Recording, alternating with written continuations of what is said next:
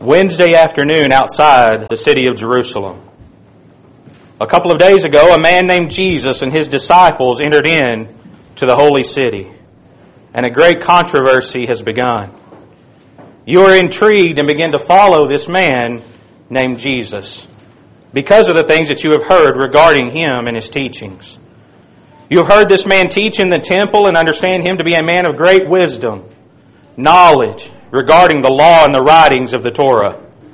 Much excitement and intrigue surround this man named Jesus. Some have said that this man Jesus is simply a teacher or a rabbi. Some have rumored that he has performed miracles and many marvelous things that no one could do except God were with him. Some say that he is a blasphemer, claiming to be the Son of God, a rebel, and one that violates the laws of Moses. Others have said that it is certain that this is the Messiah, which has come to bring salvation and restoration to the nation of Israel. Some say he is of a certain the Son of God, who has come to take away the sins of the world. Wanting to find out for yourself, you begin to approach this man. But you decide simply to follow at a distance and see who he is. Two of this man's disciples have been sent inside the city to prepare the Passover meal that will take place the next day. It's now Thursday afternoon after sundown. Now the day being Thursday at the time of the Passover, you see this man and his disciples heading toward a home where the Passover feast had been prepared in an upper room. The command to eat the Passover lamb immediately after sundown is about to be fulfilled by this man Jesus and his disciples. You see Jesus and the 12 enter into the room where the feast had been prepared the prior day by Peter and John. During the Passover meal, something else happens, and one of the disciples named Judas leaves the feast and passes by you headed toward the temple as you wait in the street awaiting the next move of Jesus. The night continues on, and Jesus and the 11 disciples now come down from that upper room where they had partaken of the Passover feast. There's an emotional strain upon the face of Jesus as they began to depart outside of the city. They are heading east of Jerusalem across the Kidron Valley toward a place called the Mount of Olives. You are aware that this had been a favorite place of this man when he was in or around the city of Jerusalem. It was on this mount earlier in the week that he sat with his disciples and told them about the upcoming destruction of Jerusalem. The journey from the upper room in the western section of Jerusalem to this Mount of Olives took approximately 30 minutes. You begin to join yourself on their journey to Gethsemane. Jesus continues teaching as they walk together. Thomas, one of the 12, asked Jesus how they are to know the way to where Jesus is going. Jesus says, "I am the way, the truth, and the life. And no man cometh unto the Father but by me. If you had known me, you should have known my Father also, and from henceforth you know him and have seen him." You begin to wander within your own mind. What does this teaching mean? What are the consequences of such sayings? Is this man mad? Is he a lunatic?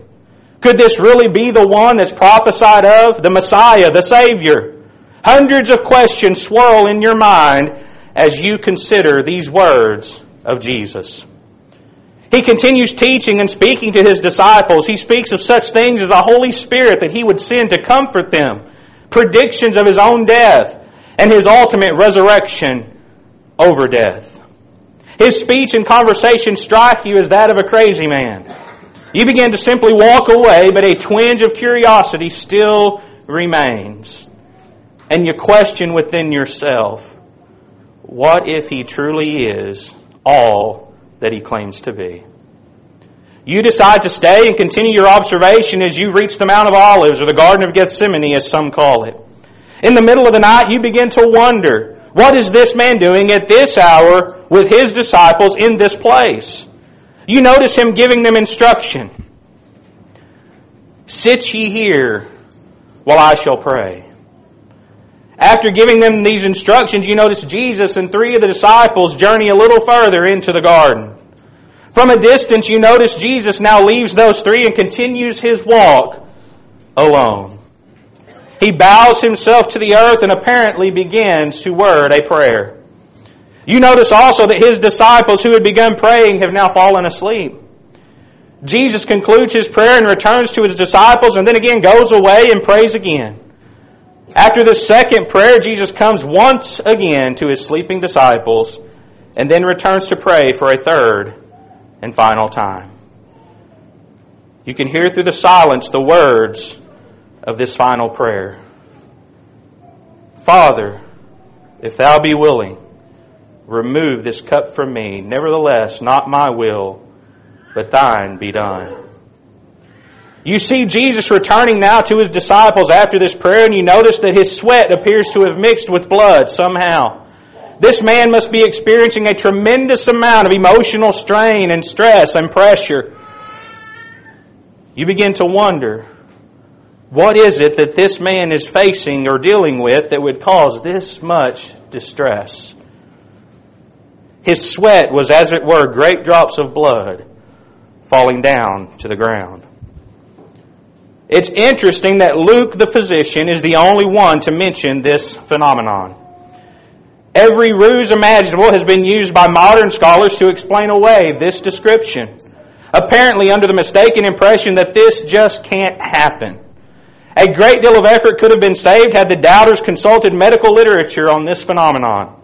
Though very rare, hematidrosis or bloody sweat is well documented. Under great emotional stress of the kind our Lord suffered, tiny capillaries in the sweat glands can break, thus mixing sweat with blood. This process might well have produced a marked weakness and possible shock in the individual.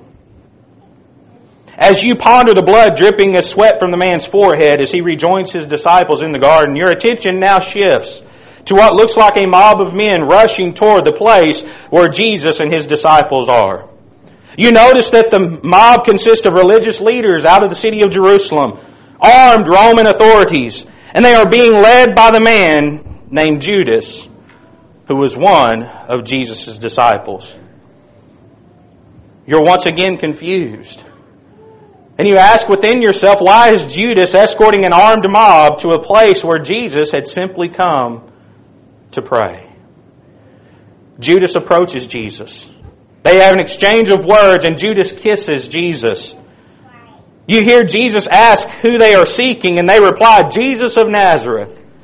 Jesus answers, I am he. When Jesus spoke these words, the men attempting to take him captive fall away to the ground with no apparent force against them. Jesus was in control of the entire situation, even when he was about to be arrested. There's just something different about this man. As one of the servants of the high priest approaches to take Jesus into custody, you see one of the disciples named Peter draw out a sword and swings it at the servant's head. The man's ear is severed from his body and falls to the earth. Jesus quickly instructs his disciple Peter to put away his sword and reaches down and replaces the ear of Malchus upon his head and heals him before that crowd of witnesses. This you certainly had never seen before. You begin to think to yourself again that no man could do this. Maybe he really is who he claims to be. Maybe he is that Messiah, that Savior, the Christ, the Son of the living God. You continue to follow behind as the authorities take Jesus into custody and lead him back within the city walls of Jerusalem. Jesus is taken bound to the house of one man named Annas. Annas was the father-in-law of the high priest Caiaphas. You can hear inside the house as Annas begins to question Jesus about his disciples and his teaching. Jesus answers, I spake openly to the world. I ever taught in the synagogue and in the temple whither the Jews always resort. And in secret have I said nothing. Why askest thou me? Ask them which heard me what I have said unto them. Behold, they know what I said. And when he had thus spoken, one of the officers who stood by struck Jesus with the palm of his hand, saying, Answerest thou the high priest so? Jesus answered him, If I have spoken evil, bear witness of the evil. But if well, why smitest thou me? Now Annas had sent him bound unto Caiaphas, the high priest. After the arrest in the middle of the night, Jesus was next brought before the Sanhedrin in Caiaphas. the high priest. It is here that the first physical trauma is inflicted. A soldier strikes Jesus across the face for remaining silent when questioned by Caiaphas. The palace guards then blindfolded him and mockingly taunted him to identify them as they each passed by, spitting upon him and striking him time and time again across his face. You notice that this session and trial is a mockery. Nothing was to be accomplished at the house of Annas. Jesus refused to be a part of such a charade. Now he had been removed and sent to stand before Caiaphas, the high priest. As you continue to closely follow Jesus through this night, which will seemingly never end, and now has turned to the early morning hours, you find yourself outside the palace. There you notice a couple of the disciples that had accompanied Jesus that night as well. One of the disciples is asked by a girl at the door if he was this man's disciple. Peter replied, "I am not." A little later, you notice this same disciple warming himself by the fire, and again he is questioned on his relationship with Jesus. And once again, Peter denies his knowledge of this man, and once again continues to warm himself by the fire in the courtyard of that palace. At this time, Jesus has been taken inside to be questioned once again, this time by Caiaphas. Then you notice Peter by the gate, and yet another girl sees his face and states that for sure she had seen him with this Jesus of Nazareth.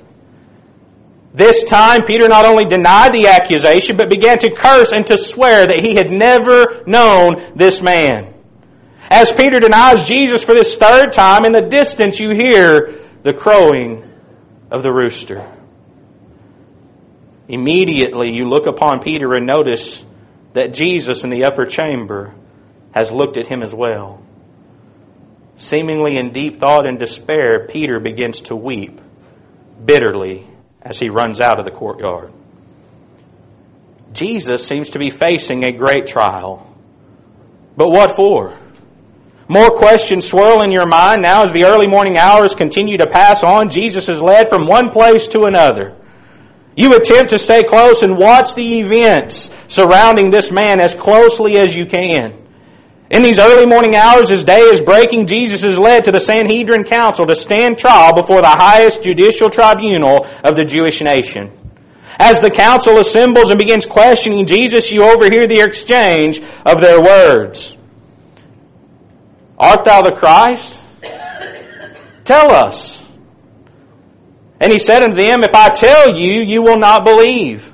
And if I also ask you, you will not answer me, nor let me go. Hereafter shall the Son of Man sit on the right hand of the power of God." Then said they all, "Art thou then the Son of God?" And he said unto them, "You say that I am." And they said, "What need we any further? For we ourselves have heard his own mouth." Jesus seems to have just spoken blasphemous words. He deserves to be punished for this crime under their law. You wonder once again within yourself as you consider the events that you've seen unfold through the previous night and the morning of this day, is this man mad?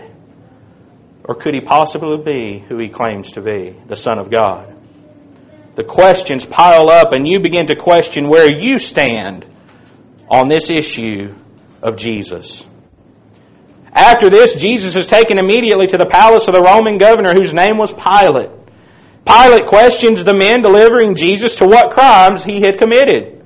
When not convinced by their answers, Pilate instructs the Jews to take Jesus and judge and punish him according to their own laws. Immediately, the Jews propose another trumped-up charge against Jesus, claiming that he opposed paying taxes to Caesar, and he himself claims to be king in Caesar's place. Pilate could not ignore these charges. He's now forced personally to deal and investigate this matter. You ask, why do these Jews hate this man so much that they're willing to lie? They're willing to make up false accusations. After a short conversation with Jesus, Pilate returns to the Jewish leaders and reveals that there is no charge against him that he can see. The Jews then put forth another accusation that Jesus has caused an uproar all over Judea. and had begun that in Galilee. Pilate responds by asking if Jesus was a Galilean. When he learned that Jesus was Galilean, he realized that Jesus was under the jurisdiction of Herod. Jesus was taken then to stand for another trial before another authority named Herod. You follow the parade of soldiers who accompanied Jesus to stand before Herod. You observe this trial before Herod with still being early morning. Herod had heard of Jesus and was anxious apparently to see Jesus perform some great miracle and provide him with some entertainment. Herod's men dressed Jesus in a gorgeous, elegant robe, and all that were there mocked him and ridiculed him. Finding no real fault because of Jesus' silence in all matters, Herod tires of his brief seeking of entertainment and sends Jesus back to stand before Pilate.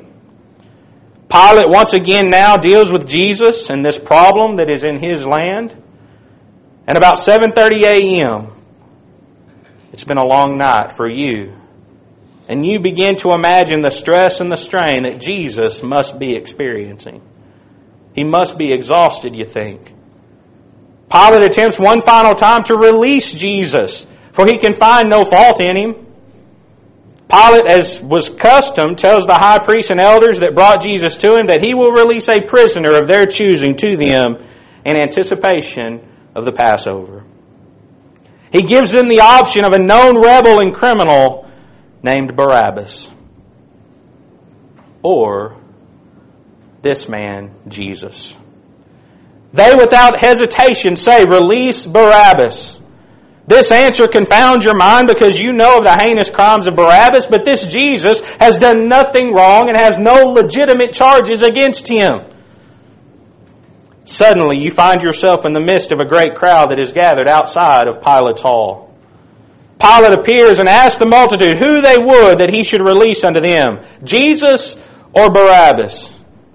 The crowd, being stirred up by the chief priests and the elders, began chanting, "Release Barabbas, release Barabbas, release Barabbas."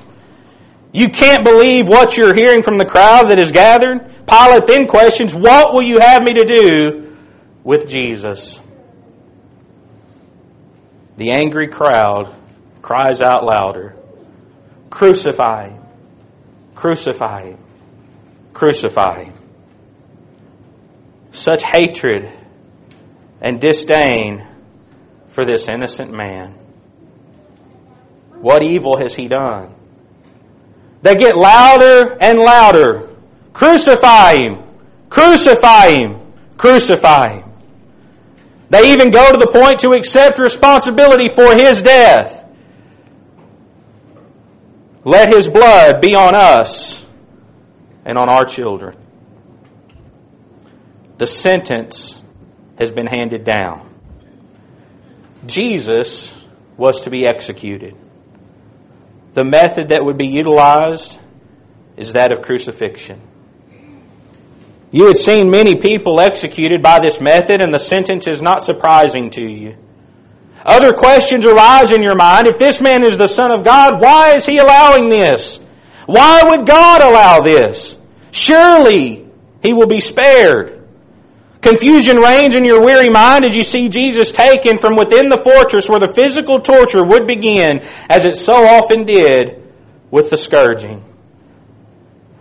And you realize that many criminals never make it to the cross because of the severity of the beating that they must endure. The soldier's job was to inflict the maximum amount of pain and suffering as he could, all the way up to the point of death, and then to stop. You realize the horrible suffering that lies ahead for Jesus. And you ask, what is this all for?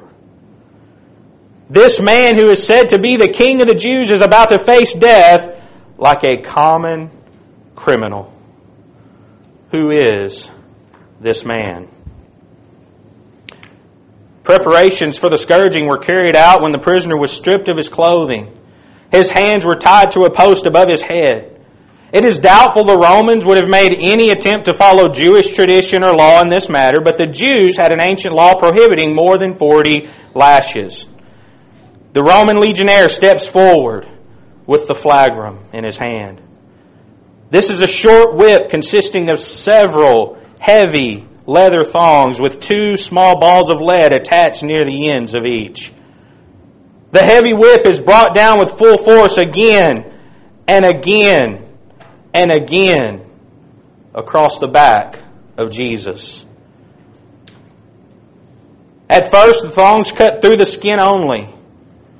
Then, as the blows continue, they cut deeper and deeper into the subcutaneous tissues, producing first an oozing of blood from the capillaries and veins of the skin, and finally spurting arterial bleeding from vessels in the underlying muscular tissue.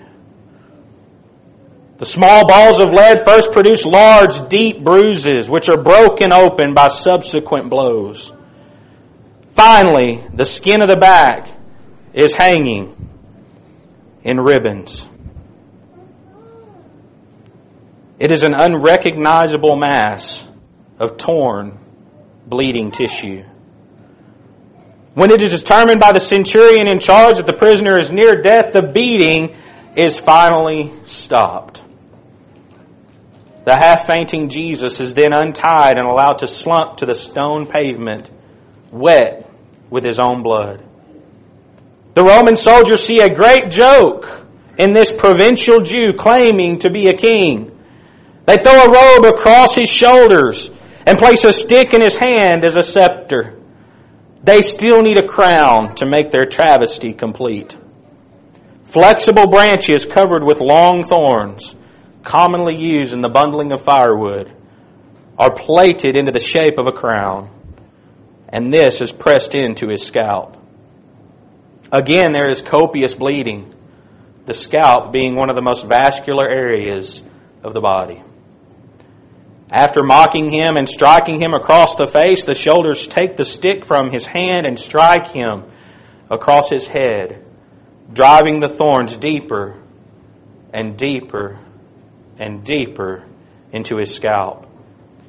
Finally, they tire of their sadistic sport, and the robe is torn from his back, already having adhered to the clots of blood and serum in the wounds.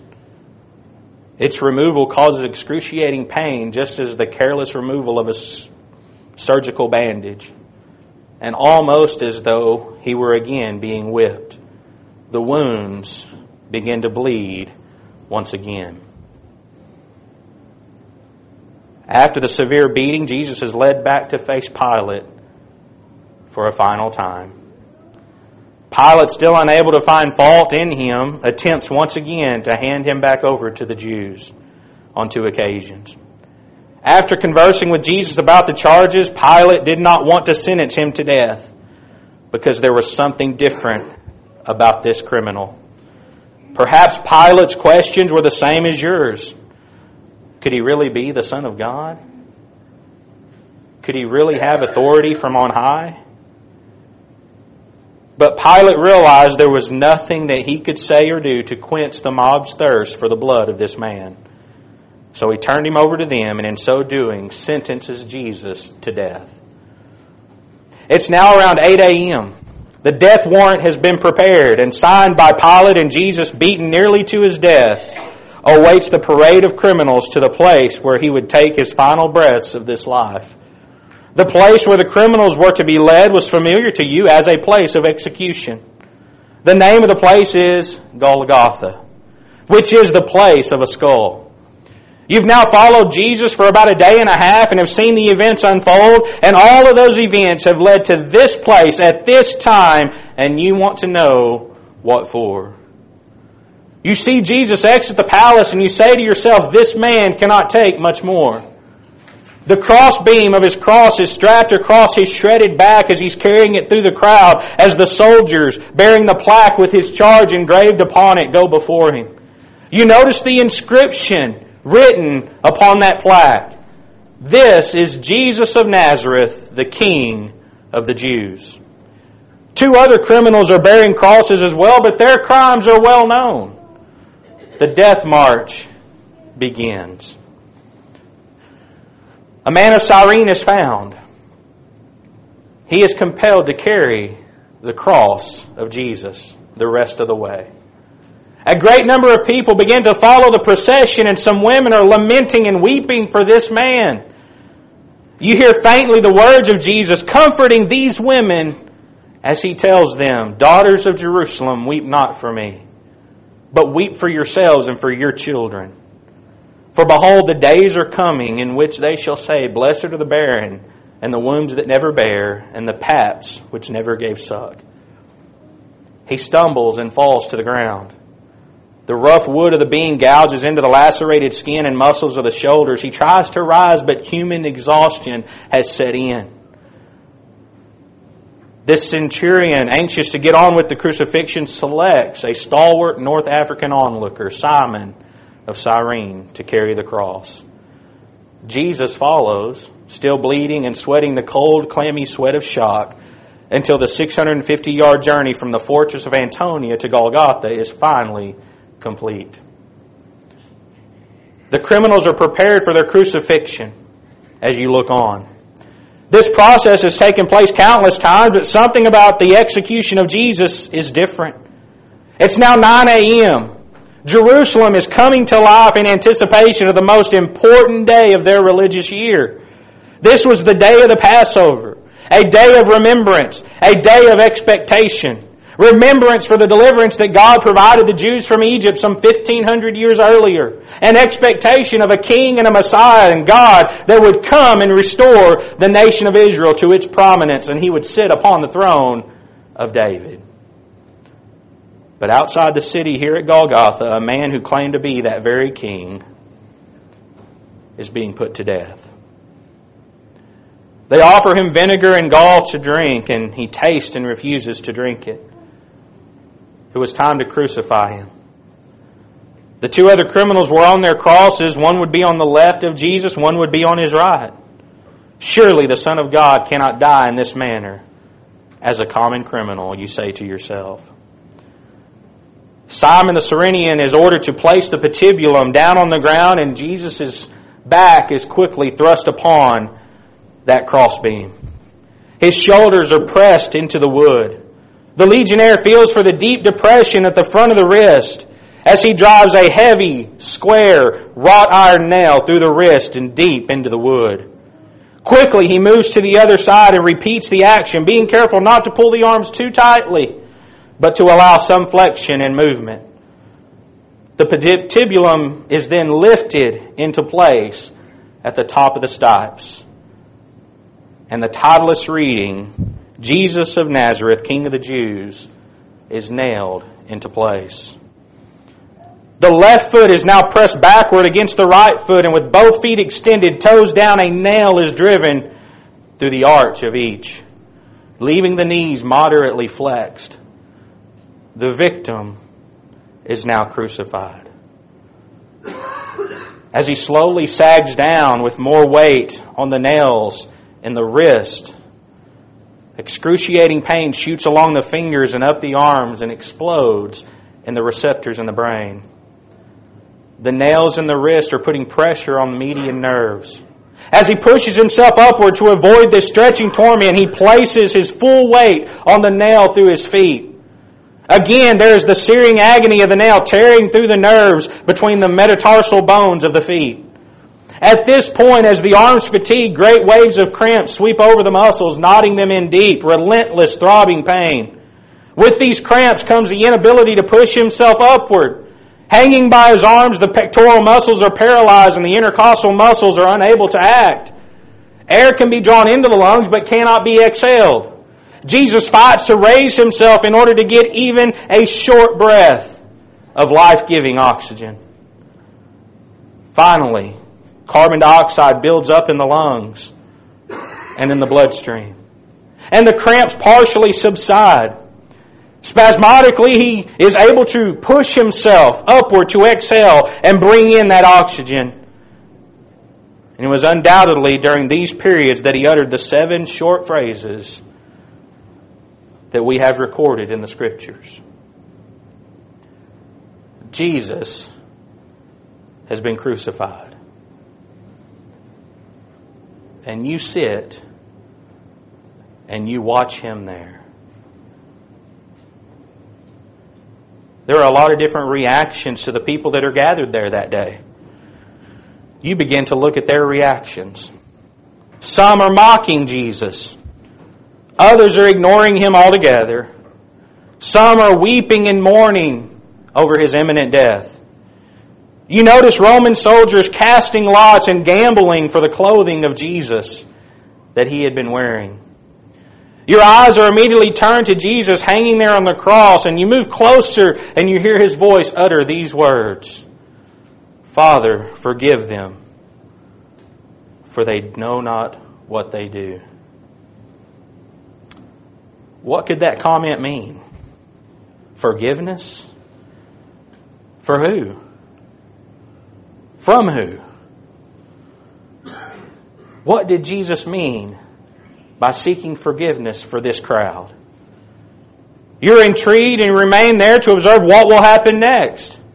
Then you notice one of the criminals crucified with Jesus begins to have a discourse with Him.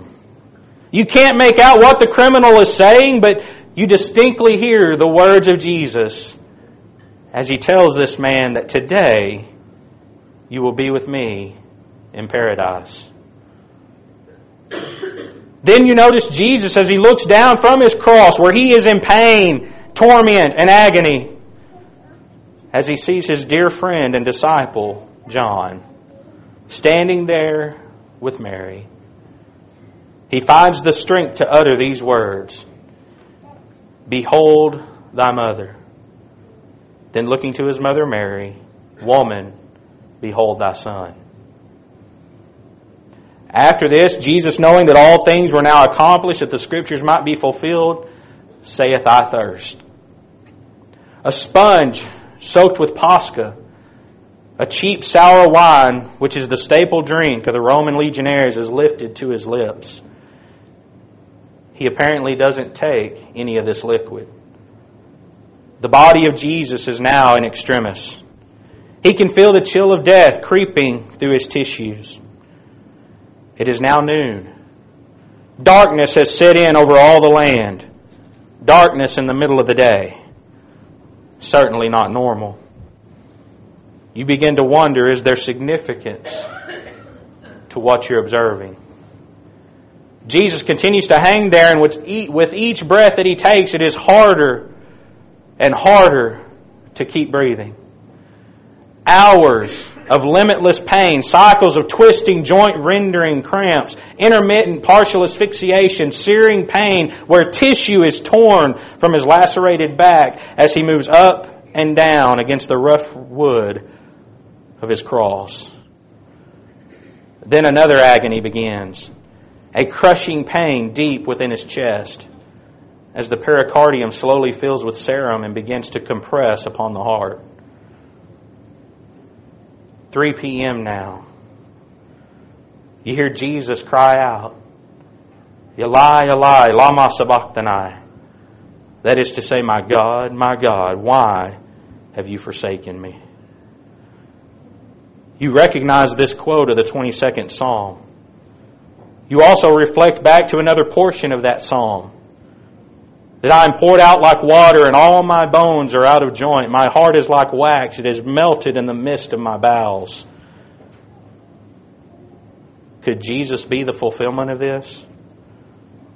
Could what you're witnessing be the fulfillment of God's plan to save man? Why would God forsake His own Son? It's now almost over. The loss of tissue fluids has reached a critical level. The compressed heart is struggling to pump heavy, thick, sluggish blood into the tissue. The tortured legs are making a frantic effort to gasp in small gulps of air. The markedly dehydrated tissues send their flood of stimuli to the brain. Jesus then cries out again, "Father, into thy hands I commend my spirit." You feel a great pain and depression as you watch this man die before your very eyes. Surely he isn't just another common criminal. But surely the Son of God would not die in this manner. Who is this man, Jesus? His mission of atonement, nearly complete. Finally, He can allow His body to die. With one last surge of strength, He presses His torn feet against the nail, straightens His back, His legs, and utters, "It is finished." He bows His head and gives up the ghost. His head is hung. He stopped breathing. He's dead. All of a sudden, in the darkness, is a great earthquake. Simultaneously, you learn later that the veil in the temple had been torn in two. You observe that graves have been opened by that earthquake. It strikes you again that this was no ordinary crucifixion. This was no ordinary man. You see the centurion there who had been there throughout the death of this man Jesus, and you hear his reaction. That truly this was the Son of God. What has taken place here? Think of the consequences for mankind who have just killed the Son of God. To speed up the death process, one of the soldiers comes to break the legs of the criminals hanging on their crosses. When he comes to Jesus, he notices that Jesus has already died. So instead of breaking his legs, he draws out his spear. Thrusting it into his side, blood and water come flowing out. Not aware of it at the time, you had just witnessed the single greatest event in the history of the world. A day that changed this world forever. Many questions still linger in your mind as to the truth about this man Jesus. The fact remains that Jesus is dead, hanging on a cross as you look upon His body with your own eyes. Could He truly have been the prophesied King of Kings and Lord of Lords? How could God allow His Son to die in this manner? What kind of God would allow this? What about all the signs and spectacular things that you had observed and that you had seen over your 2 days with Jesus? What did this man's death accomplish? And then the real question, what does all that mean to you?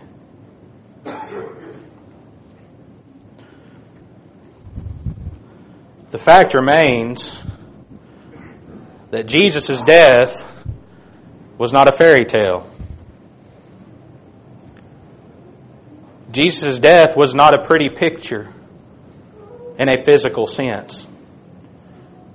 Jesus' death was full of pain, full of suffering, and full of agony. As that whip lashed across His back and those nails were driven into His wrist and His feet and that crown of thorns was driven into His scalp, the real reason that occurred was not because of the Jews and their laws. It wasn't because of the Roman authorities and their positions and trying to destroy a provincial king. But it was the only way God could save you.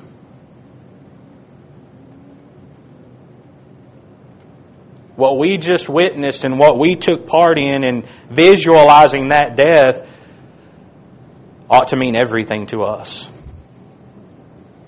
And every first day of the week, we gather around a table to remember that death. And I know it's July 4th weekend, and I know we've got a lot of heroes of our country that we celebrate, and rightly so, and be indebted and grateful to them for our freedom as a country, as a member and citizen of this nation. But I hope you remember where your true freedom lies. It lies with the Son of God. He's the one who has given you freedom from sin. By His stripes you can be healed. And by His blood, your sins can be forgiven. That's what that story means to you and what that story means to me. Romans chapter 3, beginning of verse 23 says, "For all have sinned and come short of the glory of God, being justified freely by His grace through the redemption that is in Christ Jesus, whom God hath set forth to be a propitiation through faith in His blood, to declare His righteousness for the remission of sins that are past through the forbearance of God." God seeks to forgive man. God's plan from the very beginning was to have an eternal relationship with man. As He put Adam and Eve in the garden, His intent was to have an eternal relationship with them, a personal, intimate relationship with them, but sin complicated that. Sin messed that up. You and I have messed up that relationship that God so desperately wants to give to us. And I hope this morning that you consider your sin, that you consider the gravity of those things, and you consider the responsibility that you bear for putting Jesus on that cross. And that you understand the great forgiveness that God wants to give to you for that. Romans chapter 5 and verse 8 says, "But God commendeth His love toward us, and that while we were yet sinners, Christ died for us. Much more then, being now justified by His blood, we shall be saved from wrath through Him. For if when we were enemies, we were reconciled to God by the death of His Son, much more, being reconciled, we shall be saved by His life." The wrath of God has to be poured out upon sin. And when Jesus' body was there on the cross, God was pouring out His wrath upon sin. You know who should have been on that cross? You should have been. I should have been. Because I've sinned. And that sin has to be paid for. And the wrath of God is poured out upon that sin to destroy it. Do you bear that responsibility? In your heart you should, but be grateful to God that He was willing to have Jesus be a substitute for you. In the sacrifice of His perfect example of humanity, of God coming and touching humanity in the form of a man, humbling Himself and leaving the glory that He had, to come and walk as we walk, to understand temptation, to understand sin, to understand everything that it means to be a human being, and then to take that perfect life and put it on a cross. And He said, "I do it for you."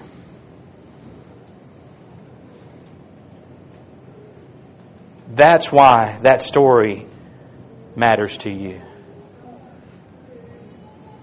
Because instead of you dying for your sins, God is allowing His Son to pay that debt for you.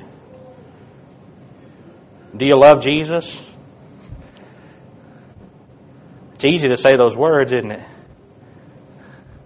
It's easy to say, "Oh yeah, I love Jesus. Of course I do." It's easy to wear a t-shirt that says, "I love Jesus." The real test isn't in what you want to proclaim with your mouth. The real test is what you're going to do with your life. The decisions you're going to make. Who you're going to serve in life. Are you going to serve yourself?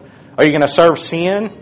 Or are you going to make yourself a slave of righteousness, placing yourself under the submission of your Lord and your Master, Jesus Christ? That's up to you. But I want to tell you this. The one who hung there on the cross that day gave us some things to do. And He said, "If you love me, keep my commandments." That's why this matters to us. That's why the story that we've gone through this morning is said to have been what? The old story. The story of Jesus, the story of the cross. And how many times have we studied and read and looked at Matthew 27 and that suffering Savior, and looked at Isaiah 53 and the prophecies concerning His suffering? How many times have we been familiar with that? But we need to be reminded, don't we? That all of that suffering was for me. And I'm indebted to my Lord and my Master because of what He's purchased for me. And you and I have freedom today because of Him. Can we obey His commandments? This morning, the one who hung there on the cross gives us a simple commandment pertaining to salvation. Mark chapter 16 He told His disciples, His apostles, to go into all the world and to preach the gospel to every creature. This morning, if you're a disciple of Jesus Christ, you've been baptized for the remission of your sins, guess what? Jesus is calling out to you today to go preach that gospel, to go tell the story of His death, His burial, and His resurrection, showing other people the love that God had for them in an effort that their souls might be saved. And if you're here this morning and you're not a disciple of Christ, you've never been baptized, listen to the words of Jesus. As He said, He that believeth and is baptized shall be saved, and he that believeth not shall be damned. There's going to come a day of judgment. There's going to come a day of reckoning, and those that who have not obeyed the gospel of Jesus Christ will be separated from Him for all of eternity. This morning we hope and pray that that's not you. We hope and pray that you'll come repenting, seeking salvation from that one that we studied about this morning who gave His law. He poured Himself out upon that cross so that you could be saved from your sins. As we go through this week, we're going to look at different individuals who were there that day and witnessing those events.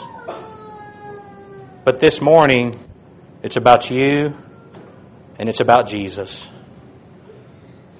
And if there's something standing between you and your relationship with your God and your Lord, today's the day of salvation.